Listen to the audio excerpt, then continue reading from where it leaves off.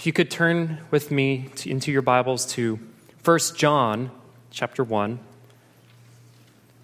I know, again, you were all so eager to hear Ecclesiastes, but I don't think I could preach Ecclesiastes the way Pastor Drew does. I never would have imagined I would take so much joy in listening to Ecclesiastes.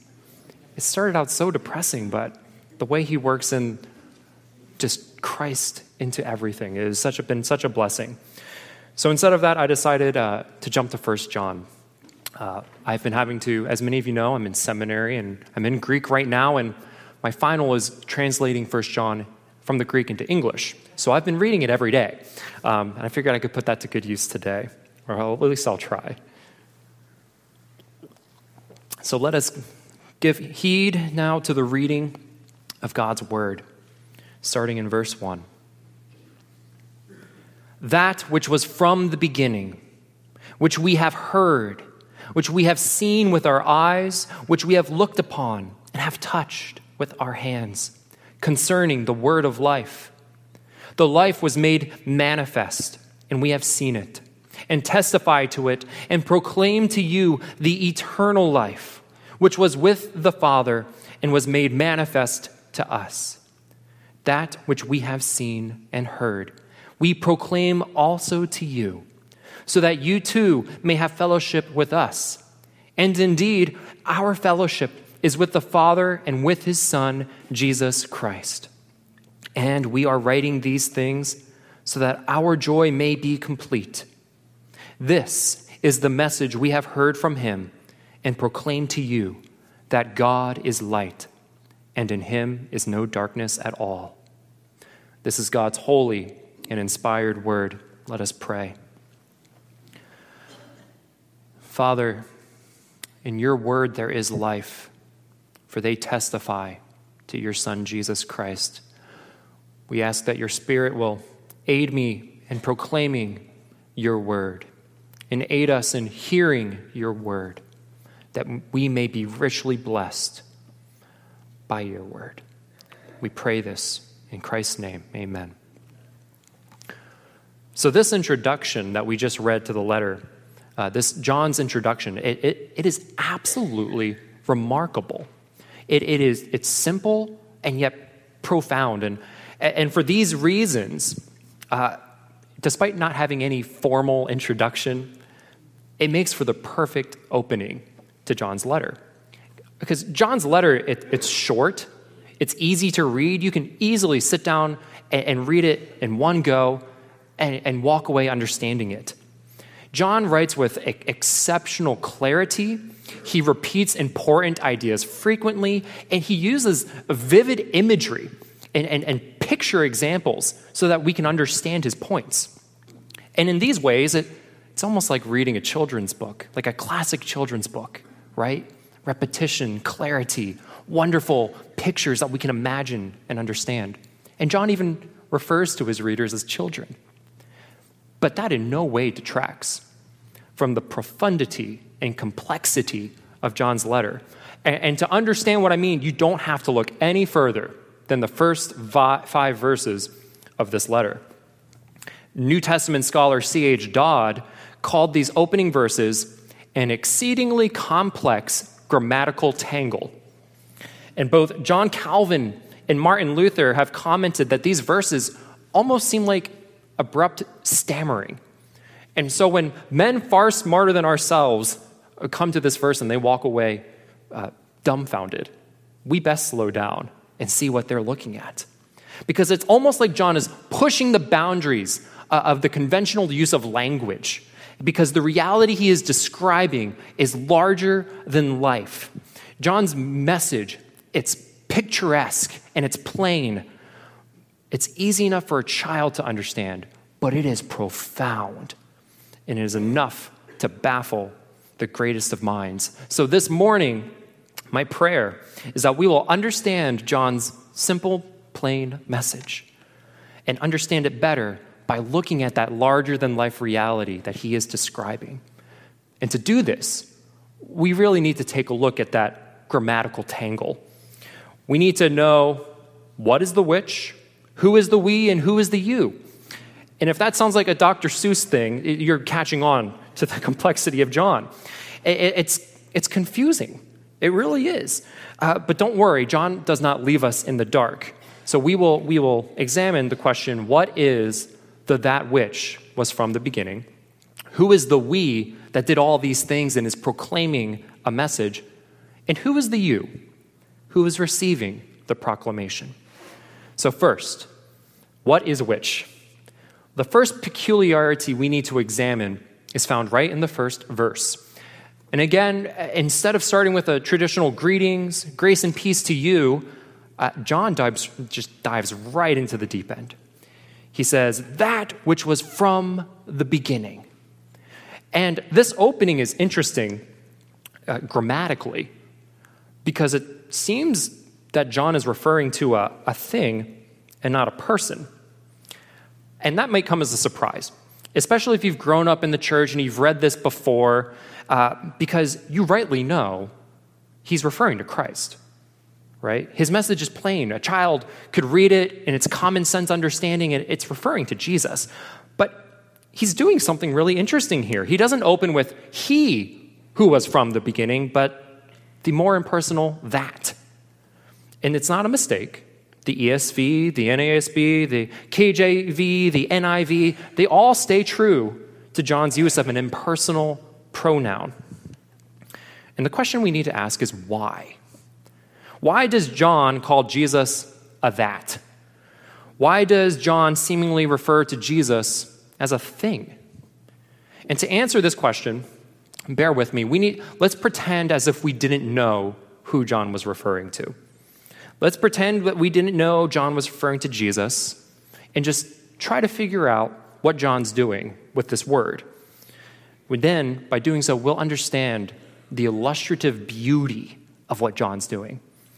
So, first, what is the that? What is the that which? Some try to argue that John is referring to the message found in verse 5. If that's the case, an amplified version of verse 4 would read, the message which was from the beginning. That's not quite right. It doesn't fit perfectly. John does say that he heard the message, right? But he also says that which was from the beginning is something he's touched, something that he has seen. And you can't really touch and see a message. So it doesn't fit quite right. Some try to argue then that John is referring to the life in verse 2. In that case, verse 1 would roughly mean the life which was from the beginning. But again, it's not quite right. John does say in verse 2 that he has seen the life, but how can you handle something so conceptual as life? How can you hear something so abstract as life itself? Now, perhaps you think I'm missing the obvious. Nathan, you may be saying, you don't need to look any further than verse 1. Clearly, that which was from the beginning must be referring to the word of life.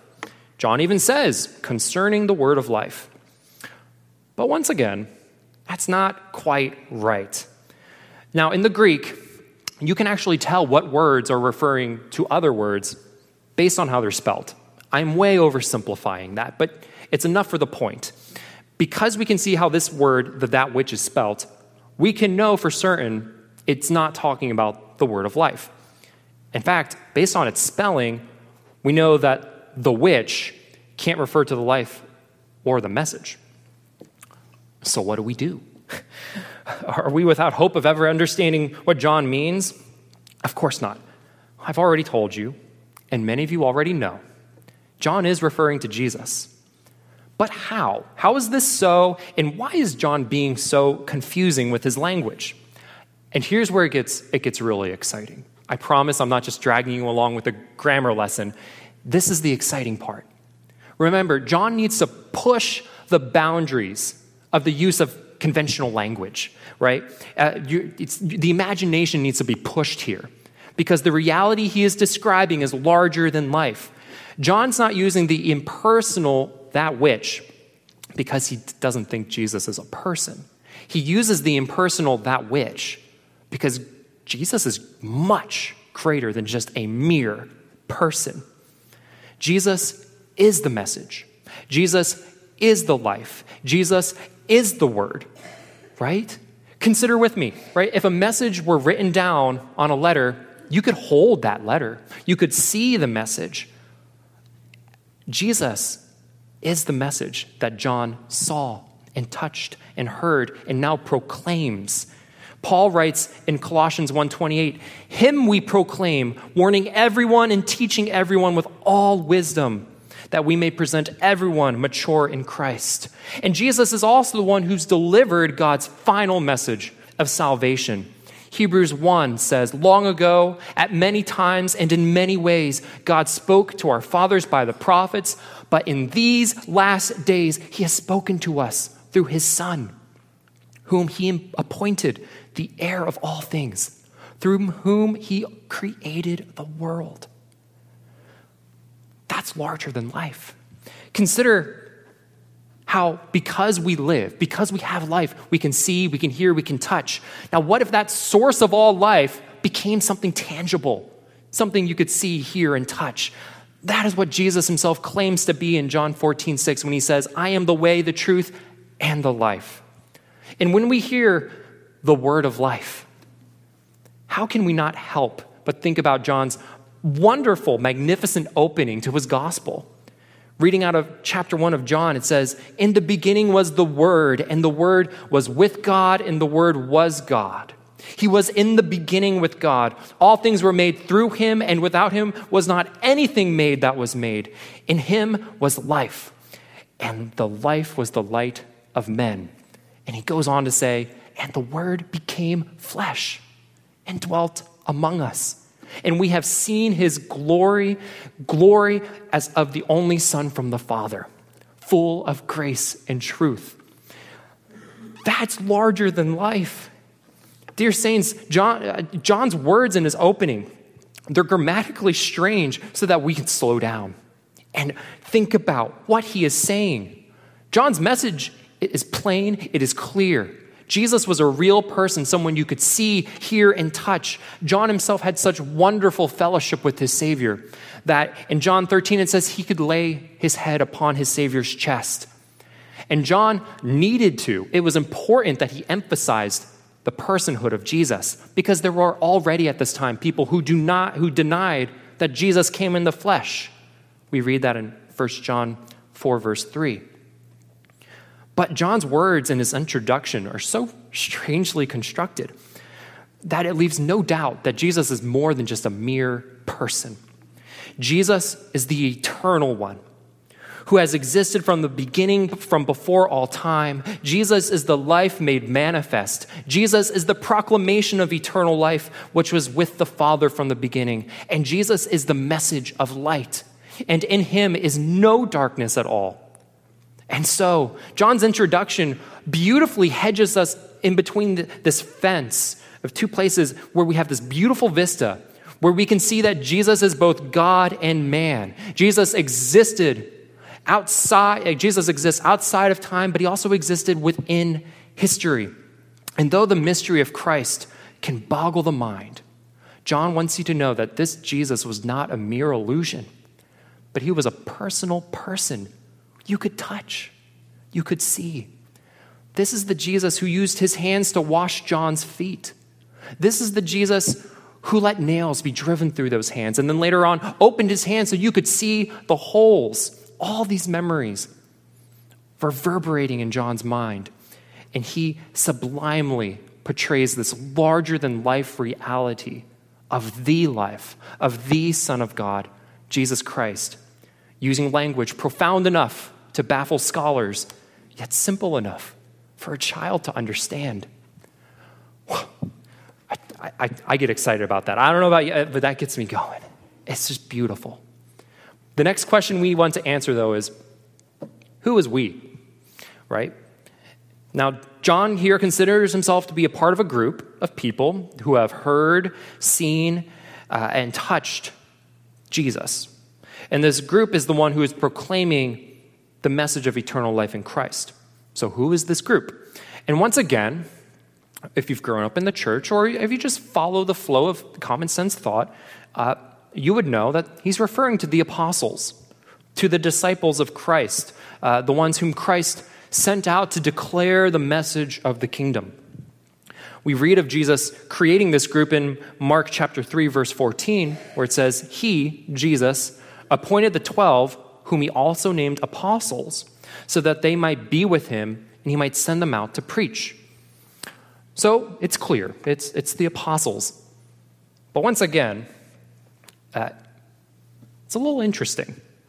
A little interesting for more than a couple reasons. But consider with me in verse 4, John says, we are writing these things to you.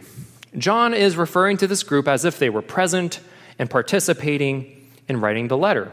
And that's odd. It's odd for two reasons. First, by the time John is writing this letter, we don't know exactly when, but it's late first century, right? 90 AD or something. And by this point in history, most of the apostles are dead. John is very likely the last living apostle by the time he penned this letter. Second, John later on in the letter explicitly clarifies that he is the only author of this letter. He says numerous times in chapter 2, I write to you. In 1 John 5:13, he says, I write these things to you who believe in the name of the Son of God, that you may know that you have eternal life. So it's odd. Who is this we that, how can John speak like this? And this oddity is compounded when we look at John's two purpose statements. Right? In 1 John 1:3, he says, they are proclaiming the message of Christ so that you too may have fellowship with us. And again, in 1 John 4, he says that they are writing this letter so that our joy may be complete. How can John refer to multiple authors when he's the only one? How can dead people have fellowship with the living? And how can dead people have their joy be complete? Well, the first part of the answer is just to remember that this group is the apostles. The resurrected Christ specifically and specially commissioned these men to be ambassadors of the kingdom of God, to be heralds of the gospel. So this group is the one that saw, heard, and touched Christ. So in one sense, when John says we, he is referring to past events. This is the group that saw, heard, and touched Christ. And by remembering that these are the apostles, we can also kind of explain how John is saying, we are writing these things. It's similar to the use of what's called the royal we. If a king issues a command or a verdict, he says, we. He calls himself we. And it's understood, there's only one king, but it's the king speaking with the power invested in him. And thus he refers to himself in the plural, we. Likewise, John is speaking with what we could call an apostolic we. He is delivering the apostolic message with the apostolic authority invested in him by Christ himself. Thus, though the apostles may have died and they were not present, John could refer to himself in the we in this sense.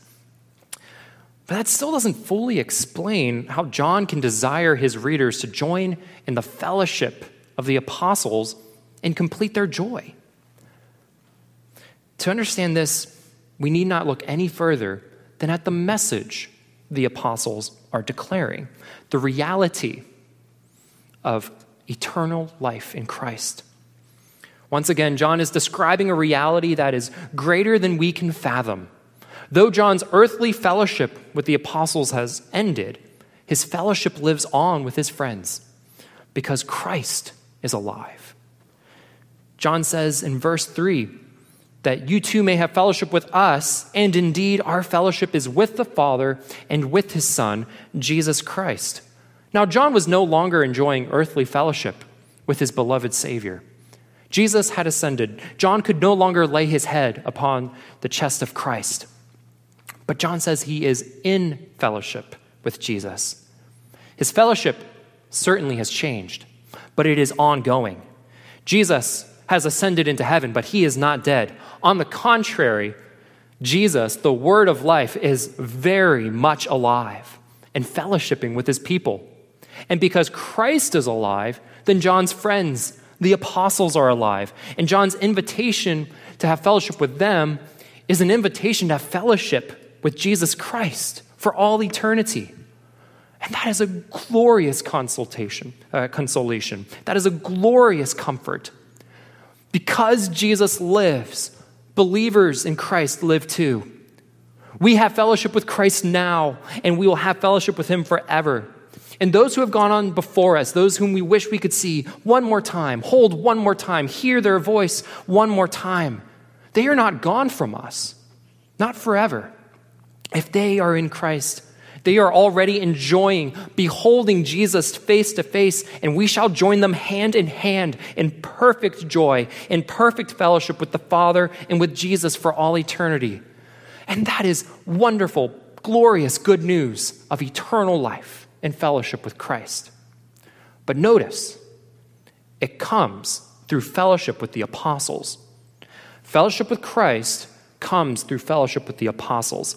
If that sounds strange, let me explain. Jesus himself was praying in John 17 to the Father, and Jesus prays, "I do not ask for these only," by which he means the apostles, "but also for those who will believe in me through their word, that they may all be one, just as you, Father, are in me and I in you, that they also may be in us, so that the world may believe that you have sent me." You see, Jesus purposed that the world would come to believe in him through the ministry of the apostles, through the message declared by the apostles. If you desire to be one with Christ, you must be one with the ones Christ sent. If you wish to hold hands with Christ, you must join hands with those who walked hand in hand with Christ himself. Fellowship with the apostles, then, it's not simply about having your name on church membership roll. It's not about fellowship meals. It's not about service projects. Those are all good things. Those are wonderful things. But fellowship with the apostles is so much more. To put maybe some more concrete imagery on that one, Paul puts it this way in Ephesians 2, when he says that being a citizen with the saints and members of the household of God, he says that means being built on the foundation of the apostles and prophets. Christ himself being the cornerstone, in whom the whole structure being joined together grows into a holy temple in the Lord. Apostolic fellowship, then, is about believing in their God-given message. It's about aligning ourselves with their testimony and submitting to the commandments they deliver as God's authorized witnesses. And John makes clear in his letter what that commandment is. In 1 John chapter 3, he says, "This is the commandment. Believe in the name of his Son, Jesus Christ, and love one another, just as he commanded us." And so, that leads us to look at our last question. Who is the you to whom John is writing? Well, John originally wrote this letter to his beloved churches throughout the Asia Minor, which is now modern-day Turkey. Some scholars say probably Ephesus was the first place I received it. John, if he was the only alive apostle, had pastoral love and care for these churches. But through the inspiration of the Holy Spirit, John also writes to you, and to you, and to you, to you, to you, to me. Through the inspiration of the Holy Spirit, John's words are written for us today too. John's proclamation of eternal life and fellowship with Christ is written for you to hear and to read, and so that through it, you may have fellowship with them and with God. And that's the love of John coming through, that the personal care that John has for his readers. It's warm and inviting, which kind of makes it sound a little off-putting in verse 4 when he says, "We are writing these things so that our joy may be complete." Our joy? That phrase might even sound a little selfish. Our joy? What about my joy? Some old manuscripts, not the oldest manuscripts. The oldest manuscripts we have of 1 John all say our joy, but clearly some of the people writing down the translation, they thought, it should probably be your. Maybe this is a mistake. But no, John means our joy. But he's not being selfish. When he says our joy, it's an expression of John's love for his readers, for us. As an example, we all take great joy in watching the ones we love do well, watching them succeed. I have a younger brother. I have 2 brothers and an older sister. All right, but my youngest brother, he is a senior at Cedarville University. He's an engineering major, and he just had this awesome opportunity to compete at a student NASA rocket launch. He's literally doing rocket science. He's going up against other schools like Purdue and Harvard, and all my siblings are geniuses. I'm not ashamed to say they're all far smarter than I am. My brother will sometimes send the mathematical equations he's working on, and my brothers and my sisters are all like, yeah, I get it. And meanwhile, I'm reading over his instructions on how to fold the parachute for the rocket, and I don't understand it. I guess I can't even fold the parachute, and here he is doing, I don't even know what kind of math that's called. It's all letters. So but that's not the point. The point is, I loved watching him succeed, doing what God has called him to do, this vocation of being an engineer. It brought me such great joy. And that's not selfish joy, right? Parents and grandparents take great joy in watching their kids and grandkids grow up and do well. And that's the kind of joy John is talking about. The apostles are like parents who want to have great joy in watching their little children grow up in the Lord. John wants to have the joy of watching his children join in their fellowship with Christ. That is John's joy. And he knows it will be complete one day when hand in hand with his Savior, he's also hand in hand with the full number of those who believe. And he also takes great joy in being faithful to what God has called him to do. He takes great joy in writing this letter because he's been called by Christ to proclaim this message, which he has seen and heard and touched. So then, his joy is not selfish. His highest joy is found in loving and serving his Savior, and in loving and serving his brothers and sisters, his children. And this joy is available to everyone who believes, including us who hear. So yes, this letter is written for you, dear Christian. But this letter is also addressed to all who have not yet believed in Christ. John writes so that you may have fellowship with him, that his joy may be complete. It is still an open possibility for those who have not believed in Christ. And within the visible church during that time, the apostles' message was not believed by everyone. Within the church, there were people teaching that they were without sin. There were people denying that the Son of God came in the flesh. And there were people who just up and left. They left the church. And John knows this. He knows there are people even within the church who do not believe. Now, Jesus is a sure Savior. He will never lose a single soul whom he has saved. But if you deny the message of the apostles, you deny the Savior that sent them. So I ask to everyone who is listening, have you believed? Do not put your trust in church attendance or in good works. That is not the fellowship that John is looking for. Do you trust that Jesus is the eternal one, the one from before the beginning of time? Do you believe that Jesus is the life made manifest? Have you listened to Jesus, the proclamation of eternal life, which was with the Father from the beginning? And has the light of Jesus shined into your heart to overcome the darkness of sin and death? If you have, you will enjoy fellowship with God forever. But if you have not, then you can have no consolation in this life. And to anyone who is listening and has never joined a church, perhaps you feel you're too dirty to join a church or too unclean to be churchy, John writes to you too. No sin is too great for Jesus to forgive. No one too dirty for him to cleanse. John writes in chapter 2 that Jesus is the means of forgiveness for our sins, and not for ours only, but also for the sins of the whole world.